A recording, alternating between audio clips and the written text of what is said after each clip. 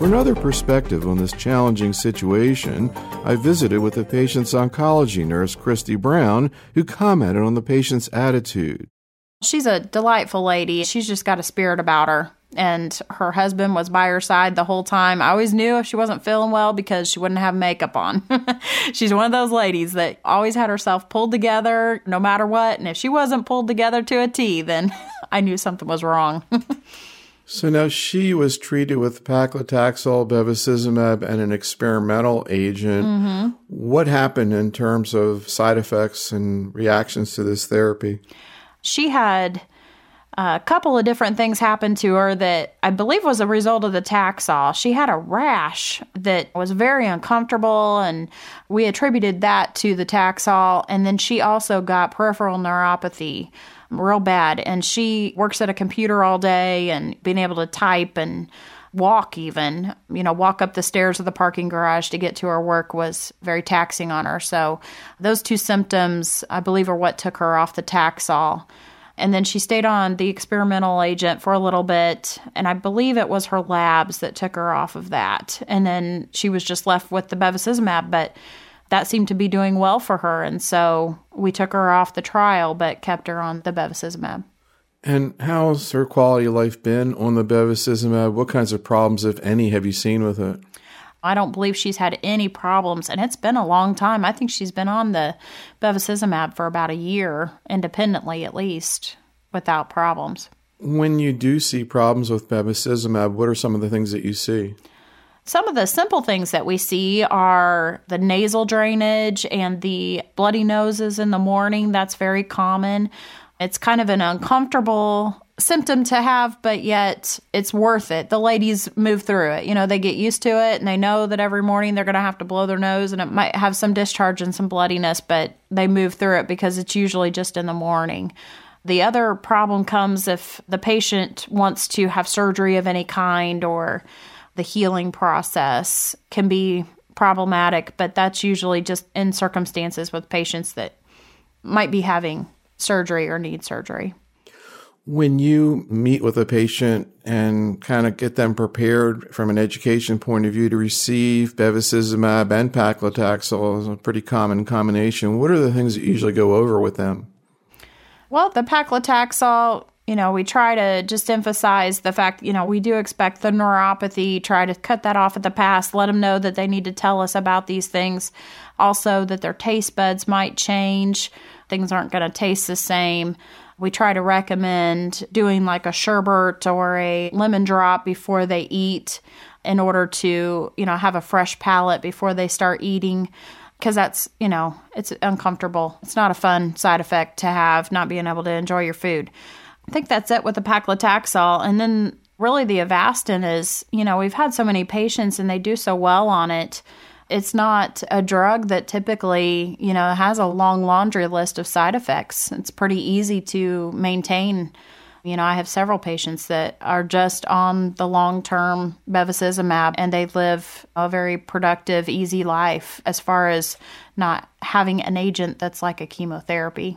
What is the spectrum of what you observe in terms of how people respond when they're diagnosed with metastatic disease, and where did this woman fit in terms of sort of how she coped with it?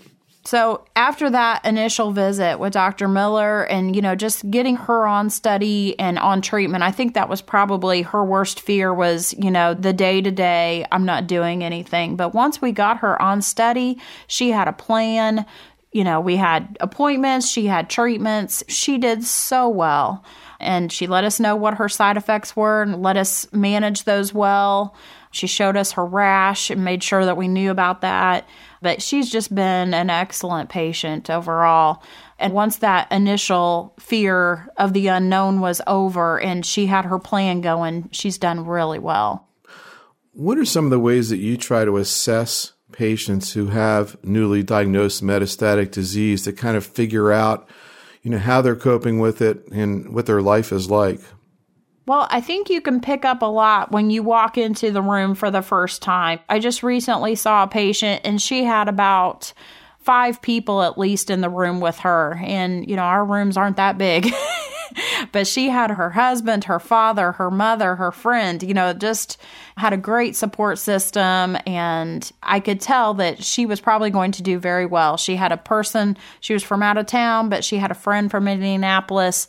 All of them were there to support her and to get the information and get her going on a right path. When the patient's all by themselves and they're scared and they're nervous and they're talking a lot of people, when they get nervous, they just start talking, and you can just tell. All you got to do is be still and watch, and you can see how they're going to respond. And some people need more TLC than others.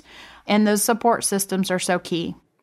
What do you see in terms of the spectrum of how people approach getting information, and where did she fit in? For example, the one end, maybe somebody who's out on the web or their family's out on the web and they're bringing in tons of information, as opposed to the other end of a patient who's not seeking information, is really turning to the clinical team. Where did this woman fit in? She's an educated lady, but I believe that when she came to see us, she was getting her information from her physician. And I think as a result, she did better. She did better with her nerves and being able to calm down. A lot of times when we see a patient and they've decided to get their information from the web, they're very disturbed and very nervous. And even sometimes the things we tell them that are the truth, they may or may not believe because of all the things that they found out on the web. There's a lot of good resources out there, and we try to point them in that direction, but there's a lot of other resources that are not reliable. And we always tell patients, the healthy patients are out there living life. They're not on the computer, but the patients that are not doing well and are complaining and having a very bad story to tell, they're the ones who are in front of the computer, and that's what you're going to be reading. So it's a little discouraging sometimes when they come in with the preconceived notions. It certainly would be, I think, normal for somebody to feel pretty sad upon being diagnosed with metastatic breast cancer.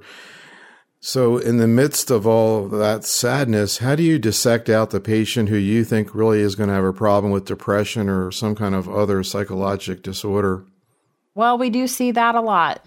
And when you ask these questions, sometimes one person or another, comes to mind. And there's definitely a person that comes to mind in this situation where she was diagnosed with metastatic disease initially, and they were ready to pick out the coffins and get the funeral procession ready. And she's still alive years later and is doing very well. And you do have to really assess that situation to see if they are going to fall into that depressive mode. And the nice thing about the facility that I am at is that we have resources that we can call between social work and the psychological resources that we have that these people can see that are not us. I'm a nurse. I was trained as a nurse, but I can certainly refer a patient to somebody who can help them a whole lot more than I can.